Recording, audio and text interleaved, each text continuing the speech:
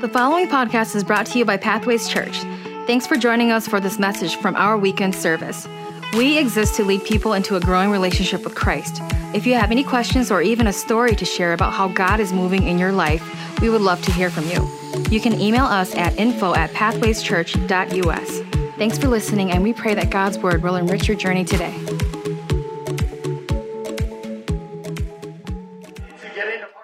A four-part message series called Bad Advice. How about you say that? Bad advice. Now, you might be thinking, why in the world would I come to church to receive some bad advice? Well, let me tell you. Because I think some of us, if we look at the way that we live our lives or we're behaving, we're actually following bad advice. So, what I want to do is I want to give you some bad advice, okay? I'm going to give you some bad advice, and when we do this in the context of church, I think it'll be so incredibly obvious that you'll think to yourself, oh my word, I'm actually following and listening to some of that bad advice in some of these different areas of my life. And then when we see it for what it is, I want to give you some good and godly advice. Say godly advice. So we're going to look at some godly advice from God's word, and I think it's going to impact your life in a very powerful way. So does that make sense? Did I frame that up so you got it? All right. Well, today, the title of my message is How to Hate Your Job. Probably have never heard of a sermon title like that, have you? Right? How to hate your job. How to hate your job, okay? How many of you have ever had a job that you hated? For me, it was, a lot of hands, okay? So you're in the right church. When I was in college on one summer break, I actually got a job at a grocery store, and I hated that job. I worked the graveyard shift. For some of you who don't know what that is, that's from midnight to 8 a.m. And I hated the job because it threw off my schedule. I didn't have time with my friends during the day. And the work was so boring. I stocked shelves in an empty grocery store with almost very little to no human interaction, and I hated that job, but I did it for the money. Now, today, you might be in a job where you feel tremendously fulfilled. All your coworkers are angels, your boss, your supervisor, incredible. You wake up every morning, especially on Monday mornings, you're like, man, I can't wait to go to work. If that's you, I'm so happy for you. For the rest of us, I'm going to give you some bad advice on how to hate your job, all right? So, how to hate your job. Number one on how to hate your job, a focus on being ungrateful. Focus on being ungrateful. Listen to what Paul says. He says, rejoice always, pray continually, give thanks in all circumstances, for this is God's will for you in Christ Jesus. I mean, how naive was this guy, Paul? Like, really? I'm going to give thanks in all circumstances? No way. I'm going to be ungrateful. I'm going to gripe in circumstances. I'm going to complain. Don't shake your head. That's probably the bad advice. Don't shake your head. Okay. I'm going to complain, especially at work. Nobody was shaking their head over there. Everybody looked over there like, Nobody was shaking their head. That's just a preacher's trick. Okay. I should have pointed online. Don't shake your head. So Paul says, be grateful. Don't do that. In fact, you know what we need to do? We need to resent God's goodness in other people's lives. So when we're at work and we hear that one of our coworkers got a promotion or a pay raise, we need to say, that person didn't deserve it. I'm a way better teammate than they are. Like, come on, really? Like, you need to badmouth them. You need to say, like, yeah, there's no way. But you know what else you need to do? You need to resent God's goodness in your own life. Like, this job, really? God, you provided me with this job? Like, I'm so ungrateful for this. Like, I have to wake up and, I don't want to do this. Like, I'm ungrateful. I want you to nurture a spirit of ingratitude deep in your soul. Okay, so first piece of bad advice, I want you to focus on being ungrateful when it comes to your work. Here's the second thing. If you want to hate your job, compare what you have to people who have more. Just compare what you have. Listen, again, here's what Paul says in 2 Corinthians. He says, we do not dare to classify or compare ourselves with some who commend themselves when they measure themselves by themselves and compare themselves with themselves. They are not wise. So here's what we want to do. Our goal is to be completely foolish. And how do we do that? We compare ourselves to what people have. We compare everything.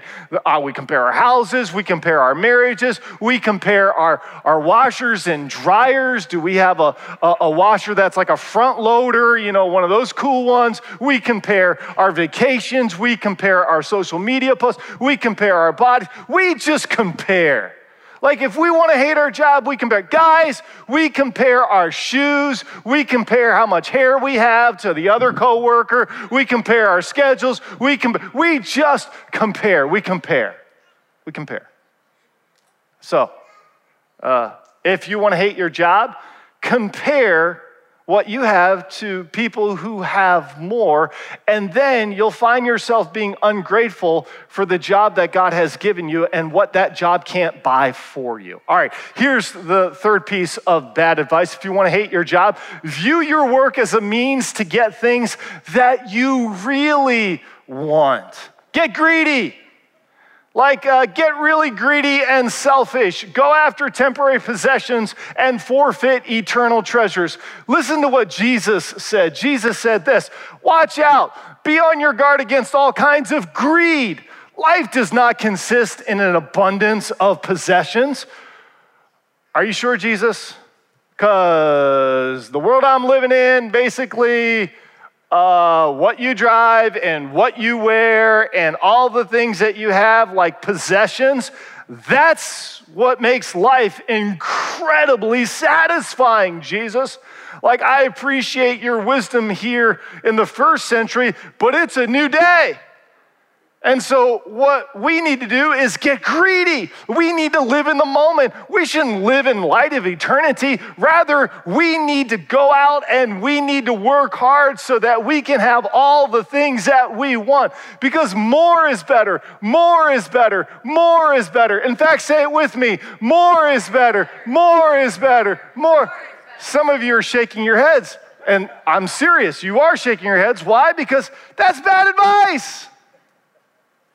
That's bad advice. So, if you want to hate your job, focus on being ungrateful. Are you writing these down? They'll change your life for the worse. Okay. Focus on being ungrateful. Number two, make sure that you compare to what other people have. And then number three, get all selfish and greedy and view your work as a means to get what you really want. All right, now can I take a time out just for a second? That was incredibly hard for me to do and preach that. I literally had to internalize it. I cannot believe I'm doing that. Okay. Okay. Just next couple weeks when I do this bad advice segment, this is going to be tough. All right. So if you're a guest today, I never do this. I've never done that before. Okay. So, but here's the truth. If we adopt these attitudes and we live into these attitudes, these become our behaviors, then what's going to happen is that we're going to see our job as a concession in life. We're going to see it as a necessary evil. Many people have this view of their work and their job such that they say this in the morning, I have to go to work. I have to do this. In fact, many people hold this view such that what they do is they live their lives the next, say, 25, 30 years to that moment, that golden moment called retirement. And they say to themselves, experts say, you'll spend 60% of your adult life at work waiting for that moment of retirement. And people will say to themselves, then I'll really live. Then I'll be really free. And what they're saying is simply this, that they're going to take 60%, that block of life, and spend it in endless and mindless futility. Who would want to do that?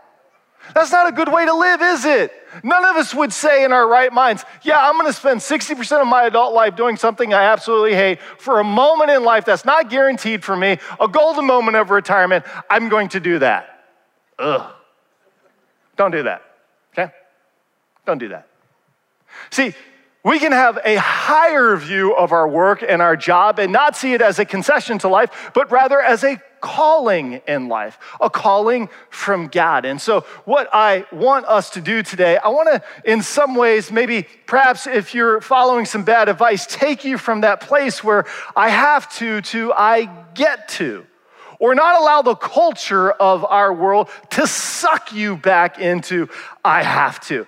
Because you have to resist that. You have to resist that, or you'll squander the 60% of your life and you'll forfeit the very thing that God has called you to do, which is to your job, to your work. Work was a part of it was a part of his imagination. In fact, he was working he worked to create our world that we live in. He worked for 6 days. God's a worker. He calls us to be workers. Work is not a bad thing. Our work is cursed because of sin, but not work in and of itself. And as Christ followers, we need to gravitate toward the side of this is a calling from God, and I get to do this. So here's the statement, my bottom line for this weekend. My bottom line is this: work is a calling, not a concession of life. Work is a calling. And when I try to renew your perspective through God's word, and if you would open up your heart, I think God is going to speak to all of us, regardless of where you are in your career, what stage of life, because I think God wants to communicate some things on this topic of work. Now, to help me do this, I want to look at a key passage of Scripture in the New Testament. Paul writes this in Colossians chapter 3. If you are taking notes, you should write this down, okay? These two verses are amazing. Paul says this: whatever you do, work at it with all your heart, as working for the Lord, not for human masters, since you know that you will receive an inheritance from the Lord as a reward. It is the Lord Christ you are serving. All right, so let me give you 4 pieces of godly advice from these 2 scripture verses. We talked about some bad advice. We said, if you want to hate your job, then focus on being ungrateful, compare, and get greedy, right? View work as really a means to get the things that you really want. Now I want to give you 4 pieces of godly advice. The first is this: your job is from God. Your job is from God. Say that, say, my job is from God. My job is from God. My job is from God. Do you know my job is from God? Do you know that God called me to Pathways Church 7.5 years ago? When I circled and I flew into ATW, the airport, I just sensed this is where God called me and my family. There's a calling. Now that calling can be just as real for you no matter what you do, whether you're a baker or a banker. Doesn't matter. Because if you view work as from God, now you say, Adam, well, where do you get this idea that it's from God? Well, I get that in verse 23, the first 3 words where Paul says, in whatever you do. Paul didn't say, in a certain things or in a few things that you do. He said, whatever you do. Regardless of where you go to work and who, like that is in all things, that's from God. Your work is from God. This helps shape our perspective in 2 ways. If our work is from God, first of all, it gives us a higher view of our work. There's intrinsic value in what you do because it's a calling from God. And secondly, it's a safeguard. When you view your work from God, it's a safeguard to gravitate toward I have to and get a complaining spirit and becoming ungrateful and comparing and getting all greedy. When you view it as this is from God, then what you'll do with your work is you'll turn that into a prayer of praise. God, thank you for this job. Thank you for providing for me, that I get to provide for my family. God, thank you for the skills and the resources. God, you've given me the ability even to do this job. God, thank you for that. And when you begin to praise God for your work and you thank God for, that's the first step in seeing your work as a calling and not a concession to life. The second piece of godly advice is this.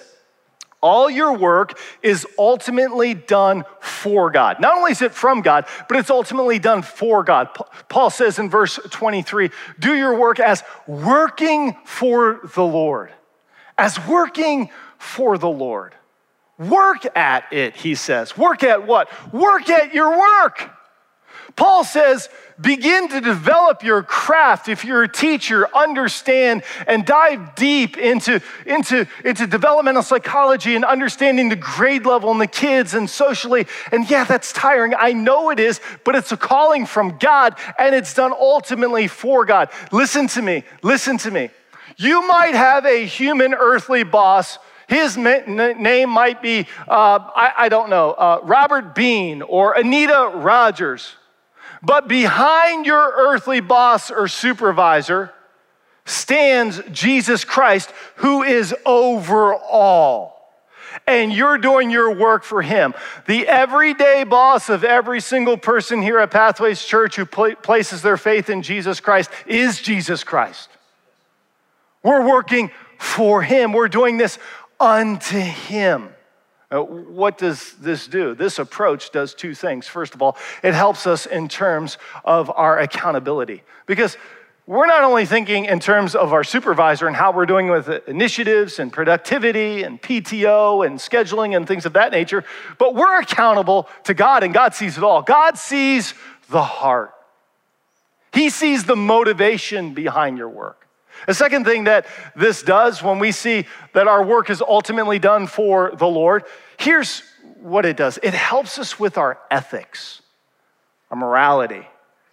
Like every job, whether you got this in the onboarding process or you know the values of the company, there is a manual, your employee handbook, and it talks about a code of conduct, right? What you should do and what you shouldn't do. But friends, can I remind you as Christians, we have a manual, a code of conduct, a life-transforming, supernatural, divine, God-breathed book that far surpasses any company's code of conduct, and that's called the Bible, the holy word of God. And when we live into that standard, we will far exceed any sense of ethics or morality. Listen, believers in Jesus Christ should be some of the most honest and genuine and hardworking and full of polite, gracious words in the workplace. We should maintain some of the highest standards in terms of moral principles and ethics because we serve a God who is perfect. We want to carry that kind of disposition. So when we see our work from God and for God, it just flows into this third piece of godly advice. It makes sense. All your work should get your best effort. If it's from God and for God, it means, this is when Paul says, do it with all your heart. It speaks of passion and excellence and enthusiasm. It says, man, when you're going to go to work, like lay it all out there. Like give it your all. Like spend your work, learn your craft, love it because it's from God, it's for him, and it requires your best effort. It means the kind of productivity and the kind of energy and the kind of excellence that people, when they see you, they should say, that person right there, listen, my prayer for every single person at Pathways Church as related to this specific area of work is that every person on your team would say when they see you, we can't afford to lose that person at our organization. We can't afford to lose them. Like, we got some slackers and we got some steady eddies, but this person, we can't afford. They're like PT peer. They're a primetime player. Like we can't afford to lose that kind of work ethic, that kind of honesty, that kind of integrity, that exudes something that is so different. Like this is what God calls us to do, to give our best effort. Heard a story of a guy who went to visit the Louvre. The Louvre is a museum in Paris. Now, I'm not a big museum guy, if you couldn't tell. I'm not a museum guy. Laura likes to go to museums, and after 21 years of marriage, I've learned to be supportive in going to museums. I've done a lot better job in going to museums. When we were first married, and Laura would say, let's go to a museum, primarily because it was free and we didn't have any money. So we'd go to a museum and walk around, and I would just get bored. I'd be like, oh my word, can I take a nap? Like on Little Deal, like I'll act like I'm looking at the artwork this way, but I'll actually be sleeping. Like I don't. But the Louvre is a big deal, okay? Now, if you're not a museum person, the Louvre is to art as Lambeau is to football. Okay, now you get it? Big deal. In fact, the Louvre actually houses the portrait Mona Lisa. I only know that because I Googled it, okay? I was thinking, why is this place so famous? Well, it's got the Mona Lisa. Oh, okay, that makes sense. Okay, this is the Louvre.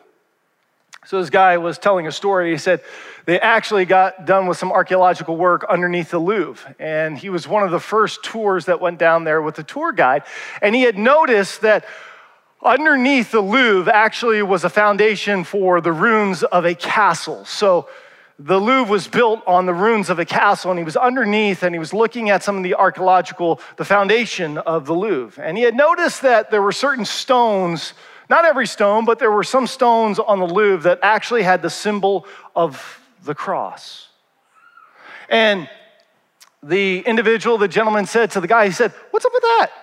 Like, I see some of these stones, they have the sign of the cross. And the tour guide said, oh, those were Christian stone makers.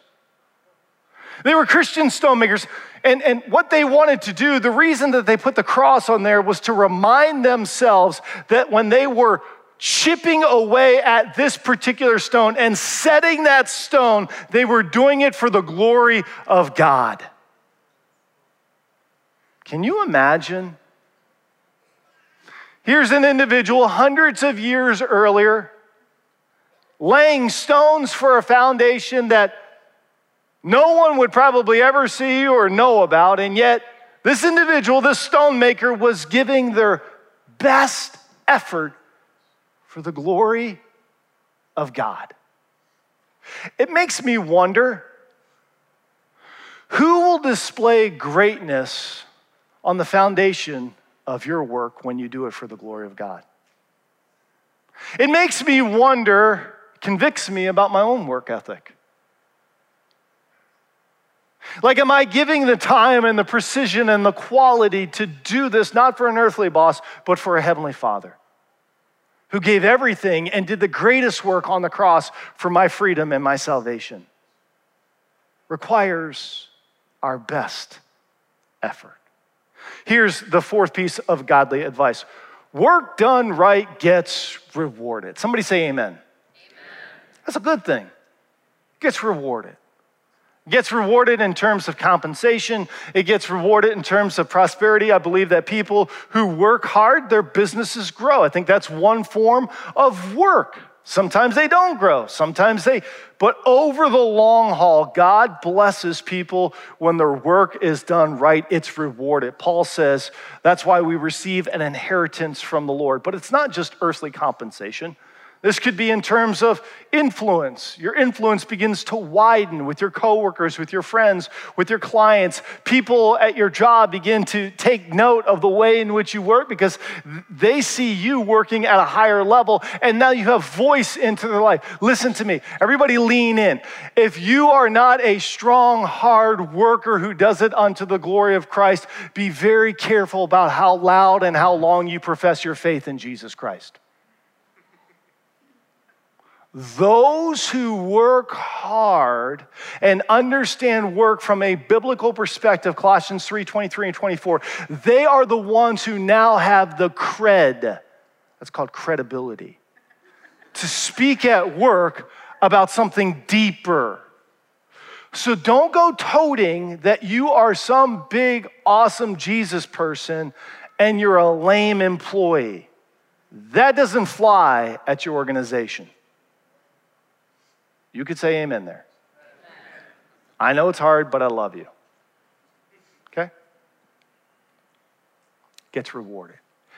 And when you get to the place you see this reward at the end, you'll say, man, that really was a calling. I am so grateful that God did that. And you can look back, and then you can pass on to the next generation what God has done through your calling, not a concession to life. All right, now here's what I want you to do. How about you grab this card?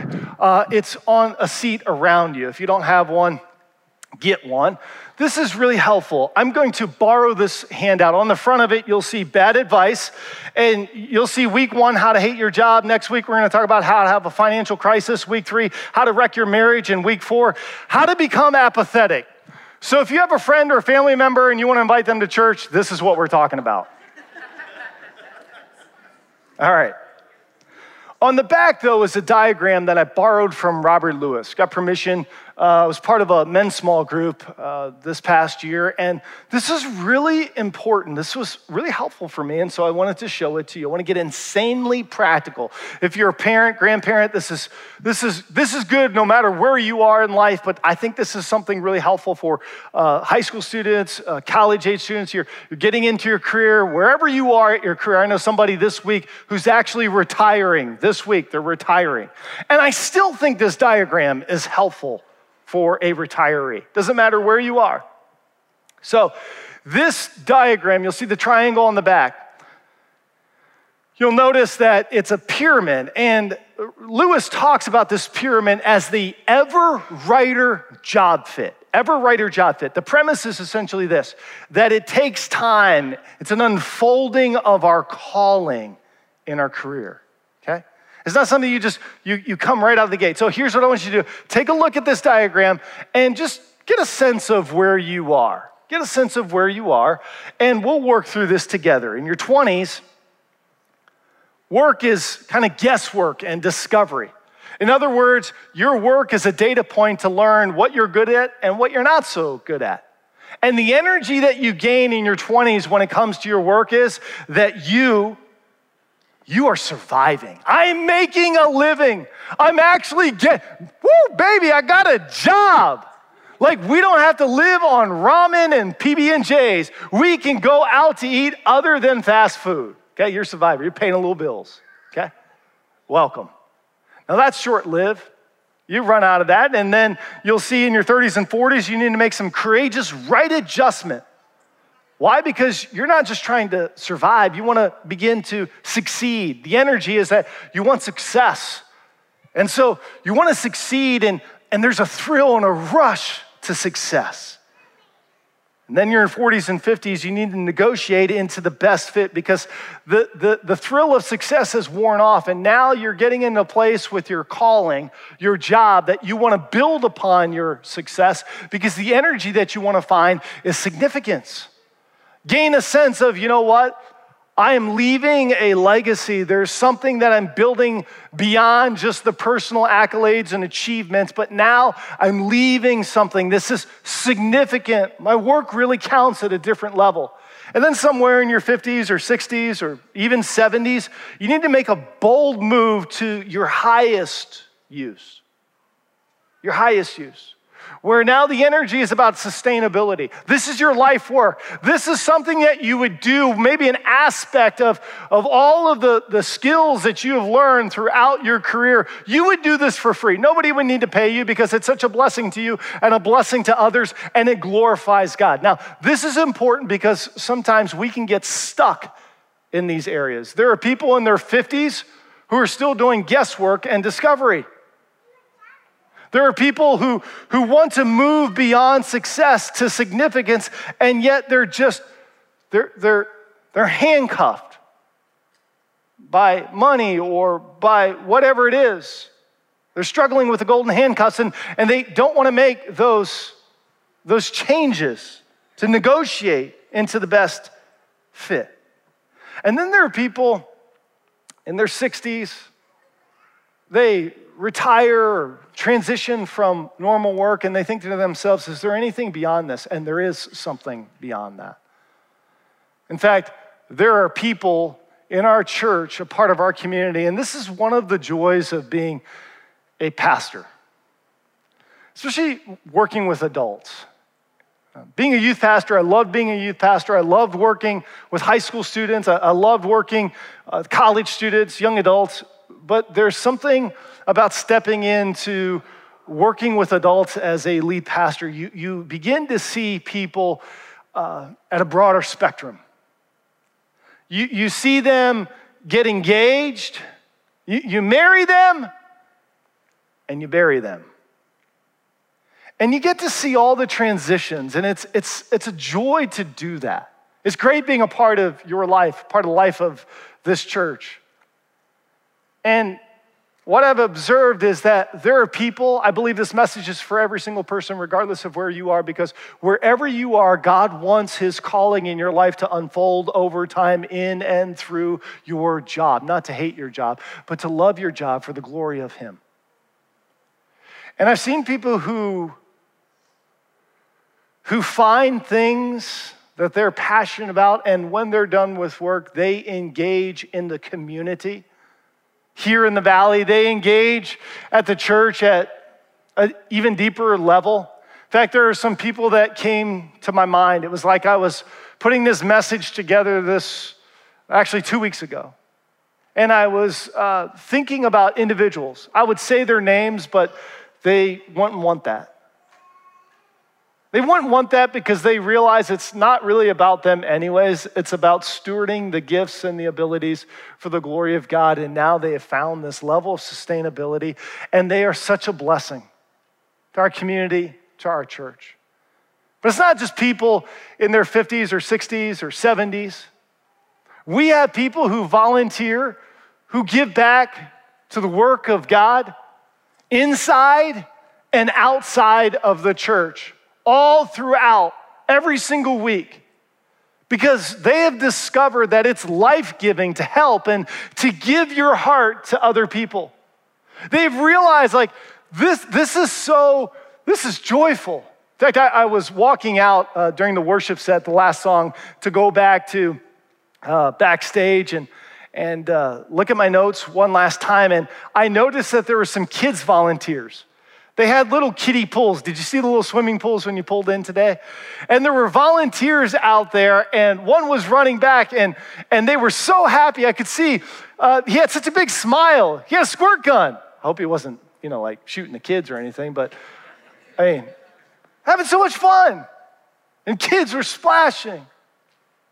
And I know our staff, they're going to tie that back some way to a biblical principle or something about Jesus. And that's going, listen, they do that because they see that's a great way to live. It's life-giving to do that. They also do that. They might not be able to connect the dots, but they do that so that parents and families and people just like yourself can sit here and listen to the Bible.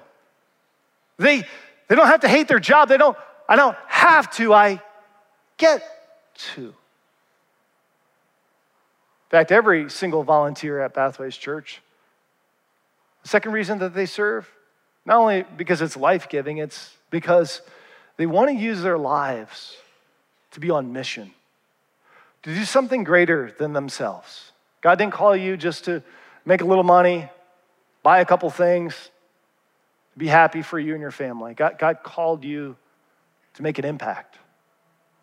The reason that we exist here at Pathways Church, every active service, is to lead people into a growing relationship with Jesus Christ. So as we close today, if you would bow your heads with me. All across this place, if you're watching online, just quiet yourself before the Lord. You're listening. I want to take a moment. I want to pray for all of us when it comes to our work.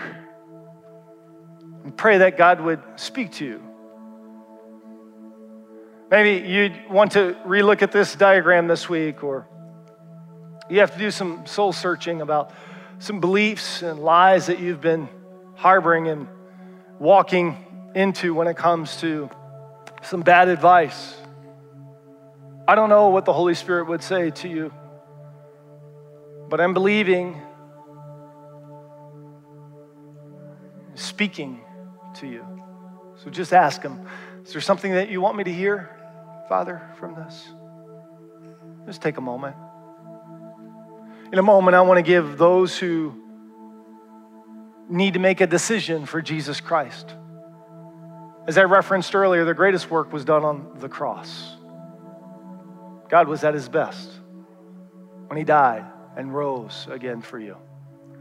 Let me be clear, Jesus is the second person of the Trinity. God's Son came from heaven to earth to die for you for the forgiveness of sins. If you're here today and you want to be a part of God's family, you need to get adopted. You need to get saved. Change of heart, new life, new way. God brought you here today. You're watching online, you're listening because God loves you. And if you're here today and you want to make a decision for Jesus Christ, I want to acknowledge your decision. Would you just right now, would you just lift up your hand all across this place? Anybody here today gathered, make a decision for Jesus Christ? You're in this room? Yeah, thank you. I see your hand. If you're online and you want to make that decision, you can go ahead and just type, I'm giving my life to Jesus. I'm giving my life to Jesus. Now here at Pathways, we don't pray alone. We're the body of Christ. So we come along, individuals who are now making this life-changing decision. So can we pray this out loud together? Heavenly Father, thank you for loving me and sending your Son, Jesus Christ, to die for me. Forgive me of my sin. Come into my life. Save me. Place your Holy Spirit inside of me to lead me, to comfort me, to challenge me, and to counsel me. I love you, Lord. I give my life to you. Now I pray for our entire congregation, God. I thank you for every single person that's gathered. God, I pray that by your Holy Spirit, you would speak to them, God. We want to love our work, our job. It's from you, for you. God, we're going to give our best. And God, we'll trust you that you will reward us in whatever way you choose that you see fit. God, we want to live into all that you have for us. Thank you for today, for this day that we get to live for you. This work week, we get to go with a renewed perspective under the power and the guidance of your word. Shape our hearts and transform us that we might glorify you. We pray this in the name of Jesus, the strong Son of God. And everyone who agreed with this prayer, shout it. Amen. Hey, can we celebrate those individuals who gave their hearts to Christ? Amen. Amen. Amen.